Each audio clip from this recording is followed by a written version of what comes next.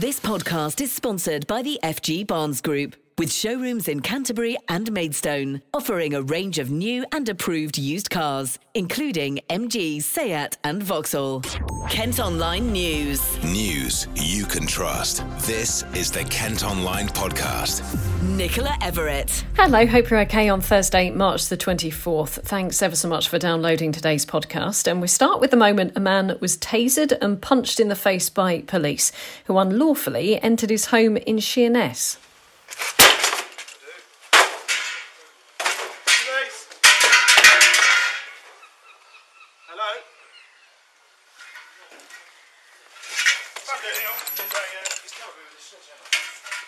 Fella, it's the police. You've just done that with me. I'm coming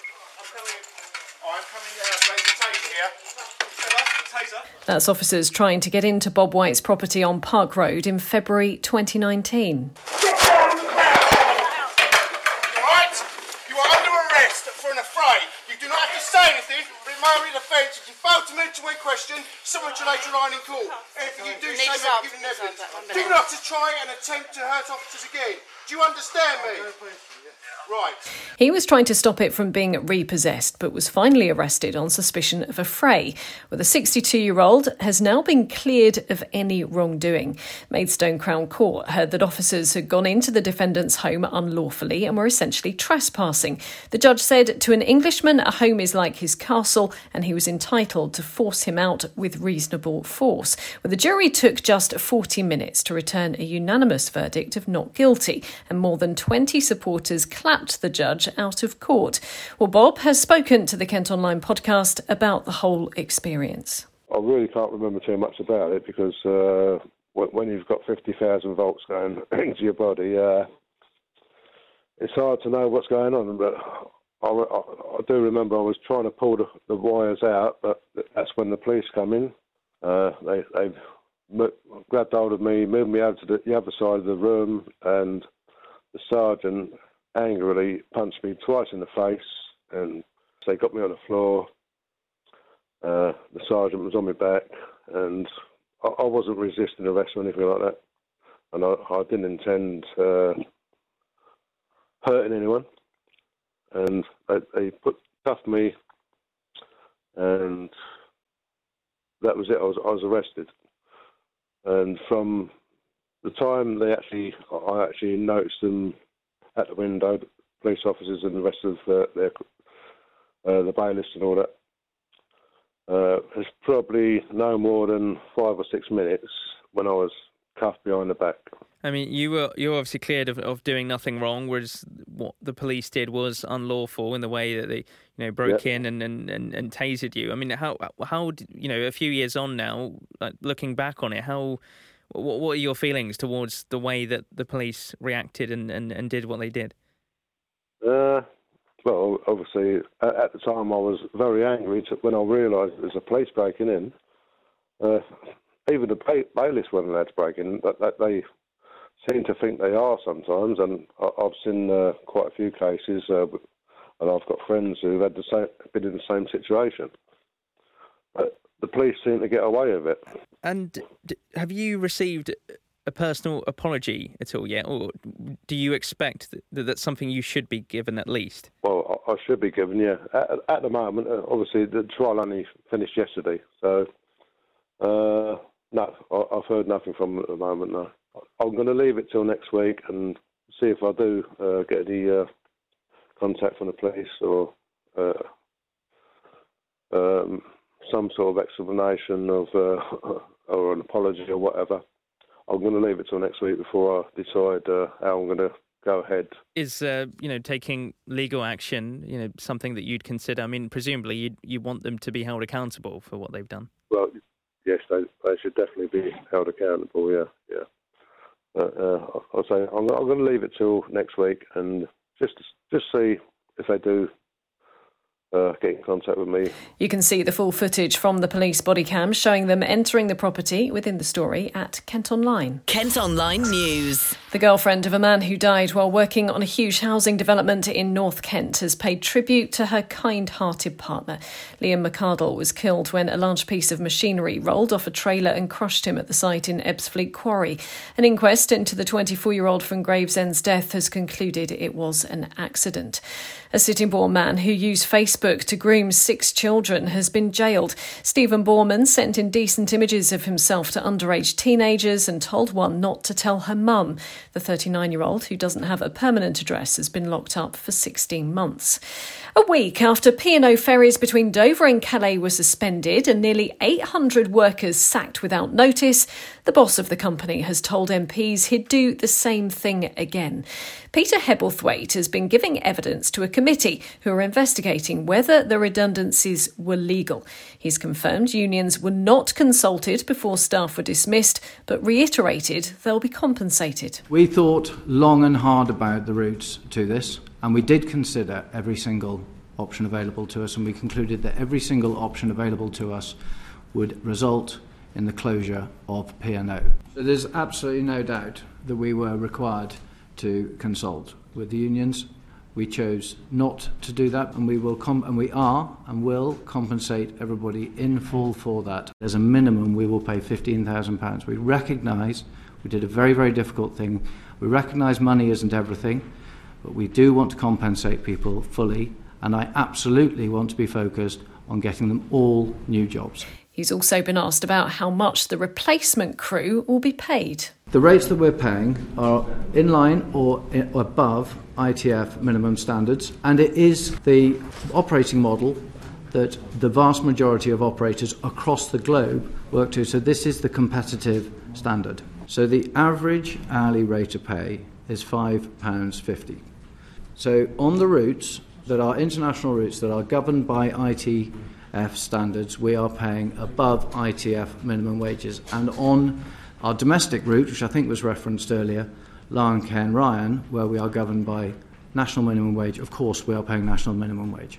The seafarers who join us are international professional seafarers with all the international certification. These are experienced seafarers. MPs also questioned him about whether the government was given any kind of warning about the change to P&O Ferries' operation model. I can share my understanding, but I wasn't at the meeting.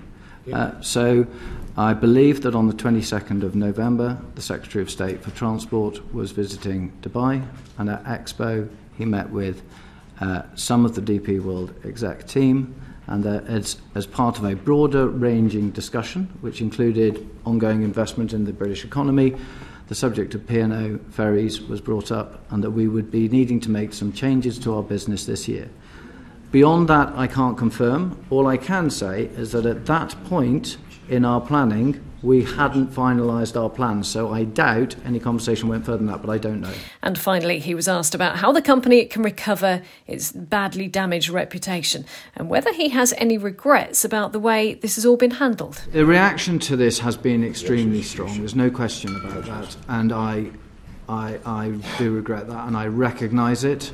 I really, really do recognise it, but there was no P&O without the changes that we needed to make. So we anticipated this would be very difficult, very controversial. And I think we've got a tough job to do now to rebuild the business, but I think a P&O with a future and a P&O that is able to be competitive, pay its own bills and offer the customer service that is required has a much better chance. Did you change anything, knowing what you know now, what you did last Thursday? That's a really, really difficult question. The business would close. The business was not viable. This is the only way for us to save this business, and we have moved to a model that is internationally recognised and widely used across the globe and by our competitors. I would make this decision again, I'm afraid. Well, the Transport Secretary has said measures will be introduced to prevent workers from being sacked and exploited in the way P&O Ferries staff were. Grant Shapps admits there's been a gap in legislation. Finally today, we can hear from Alan Bogg, who's a professor of labour law at the University of Bristol. He also gave evidence to that committee of MPs earlier. On what I know, there's absolutely... I'm going to say no doubt, that wouldn't be true. There's very little doubt in my mind that what has occurred involves multiple breaches of labour legislation. So the collective redundancy provisions, unfair dismissal, perhaps discrimination law, and I could go on. So I think in legal terms, what happened was so blatant and so outrageous that there can be very little argument about whether the law covered it. The key issue is an issue of remedies and a lack of effective remedies in situations of this nature. And for me, that should be the focus for the government as it now looks at P&O within the wider context of an enforcement crisis in UK employment law. Well, you can read the very latest on this story and let us know what you think by commenting at Kent Online. This podcast is sponsored by the FG Barnes Group, with car dealerships in Canterbury and Maidstone. More than £400,000 in cash has been seized by police during a series of raids across Kent. Officers also found more than 40 luxury watches, 2 cars, designer goods and art after searching properties as part of a major fraud investigation. Those targeted were also suspected of supplying cocaine. Homes were searched in Medway, Tunbridge and Tunbridge Wells, Ashford, around Gravesend and Whitstable. Part of the operation also took place in London, Sussex, Essex and Suffolk. This is Assistant Chief Constable Andy Pritchard. These people have been operating in a very complex, sophisticated method, trying to lie below the eye of the HMRC and indeed Kent Police on this occasion. What they've done has amassed them an enormous amount of wealth, which they've been living the enjoyment of that wealth in the way they've led their lifestyles. But the reality was, in the background, you cannot hide. We can chase the money, we can follow those trails, and we've been able to really identify exactly what has been going on, working really closely to unpack the whole network.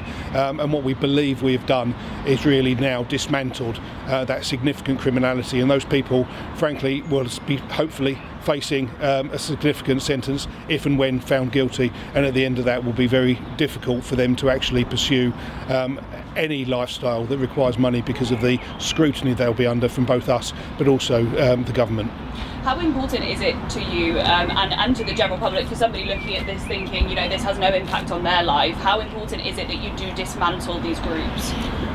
So listen, these groups operate in a way that whilst you and I as an individual may not feel the pinch on your purse, on your income, the amount that these people are taking is a massive insult. When you look at the number of people that have been struggling through the COVID era, struggling financially, these people have really just been taking the mickey out of the public, out of the government, out of the opportunities that the government have been putting together in order to help people survive through this period. They've been exploiting that for absolutely purely financial gain, and at the same time distributing Class A drugs, which are enormously, of course, harmful both to drug users and the wider community in the way that such distribution supply exploits vulnerable people. A man's died after falling onto railway tracks near Folkestone Central Station. Emergency crews were called to the scene yesterday and trains were unable to run for some time. The man was taken to hospital but later passed away. A person's been treated for breathing in smoke following a flat fire in Broadstairs. 3 fire engines tackled the flames after being called to the High Street at around 10 this morning. It's not known yet how it started. A month on from the start of Russia's invasion of Ukraine, and a Kent man who's been delivering aid has told the Kent Online podcast it's the Dunkirk of our time. Kevin Tremaine lives in Boxley in Maidstone and has taken a camper van loaded with supplies to a Red Cross tent at the Ukrainian border for a second time. He and his friend also took 6 refugees to accommodation in Germany and Poland. And they're planning to go to Ukraine again with more supplies. Well, Kevin's been updating the podcast on his latest journey. Erwin, my friend, decided that we should go over the border this time, so we actually queued to take stuff into the border. He thought it may be more beneficial to get stuff like directly, other than like dropping it at like a point where we went last time. We thought we'd go over. So that literally took sort of 3 to 4 hours of queuing, talking to people. Crazy amount of paperwork, trying to get it sorted. Nobody there could help speak English. We were like in a queue of like other people, perhaps not aid donators. They were just kind of going in. We were just in the same queue. There's nothing set up for us to like be in a separate line because we want to go in and come out again. So it was a very complicated process. On the border, there was nobody speaking like the English to help you get your kochka. Nobody helping to tell you what to do, and you felt like a bit of an imposter. They didn't actually like, I felt like, I wasn't wanted there, sort of thing, as a feeling. But it's a different culture, and like anyway. So where was I then? They realised what I wanted to do, so one of them jumped in with me, literally 200 metres I went, and there was a Red Cross tent. Now, I had like wheelchairs, crutches, I had medicines and things, so they were delighted. One of them saw my generator, which was my generator I carry as a backup on the camper, and I said, take it. He said it's gold. I said, take it. So he took my generator, completely emptied the vehicle. They were very grateful. So great. Off I go. Kent Online reports. Some students at the University of Kent say they're reaching breaking point following a series of teaching strikes and marking boycotts. There have been 10 walkouts over the last 5 years, and lecturers announced they wouldn't be doing any grading or assessments at the start of this month. Staff are worried about compulsory redundancies and issues with pay. The uni insists they're working to minimise disruption. £100 fines could be given to anyone being antisocial on beaches in Whitstable and Herne Bay. If given the go-ahead, a 9-mile stretch of coastline will be covered by the new rules, which prevent glass bottles and disposable barbecues being taken onto beaches. People caught riding bikes or jet skis dangerously would also be given a fixed penalty notice. Now, a controversial e-scooter trial in Canterbury has been extended as the number of people using the vehicles, we're told, has quadrupled. The government-backed hire scheme launched by the County Council was due to end this month but will now run until November. It comes despite Kent's Police and Crime Commissioner again calling for e-scooters to be banned after they were linked to more than a dozen deaths. A landlady is hoping to prevent a pub near Canterbury from being turned into houses. Developers want to convert the Two Doves in Nunnery Fields, which has been empty since 2019. Documents given to the City Council say there's no real prospect of it being able to trade viably again, but Katrina McLean reckons that's not the case. She's put in 3 bids to buy the building, but so far they've been rejected. And finally today, we've been given a sneak peek inside the world's first purpose-built multi-storey skate park ahead of its opening in Folkestone next month. The F51 Urban Sports Centre has 3 floors, a boxing gym and the tallest climbing wall in the southeast. Alex Frost is from the Sports Trust, which is behind it. F51 as a skate park will actually bring people from all over the world. They will travel. Skate tourism is a huge thing, same with BMX tourism. Your current surroundings grow stale. You want to find somewhere new to ride, somewhere new to skate. So naturally, people travel, and I think Folkestone is now going to become one of those destinations that we have people travelling all over the world for. There's nothing else like this in Kent. So already, instantly, it's become a massive sort of focal point for Kent alone. But on a national level, there's so many never been done before. Firstly, the fact that we are a purpose-built multi-storey skate park with 3 levels of skate park floors, that's never been done. We've also got a suspended concrete bowl, that's never been done. So it's all of these world's first and a chance to sort of be part of this groundbreaking and iconic building. The amount of skate and BMX tourists, as touched on, that will come down as a result of it will be massive. I think also for families coming down, where skateboarding and BMXing are going for a huge boom at the moment, particularly with skateboarding in the Olympics. It's only natural that I think it's getting the recognition that it deserves. Alex was speaking there to our colleagues from KMTV, and they were also able to catch up with architect Guy Holloway. Sir Roger DeHaan is the ex-Saga boss who has invested a huge amount into Folkestone, had an opportunity to buy this site, and he said to me, Guy, look, I'm thinking about buying this part of Folkestone. What do you think?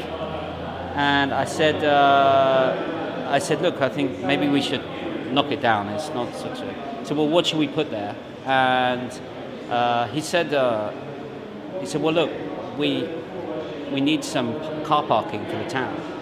And I said, well, look, maybe I could design a multi-storey car park. And so we looked at that, and he thought that was a bit boring, which it was. And there was a skate park on the beach that needed to be moved.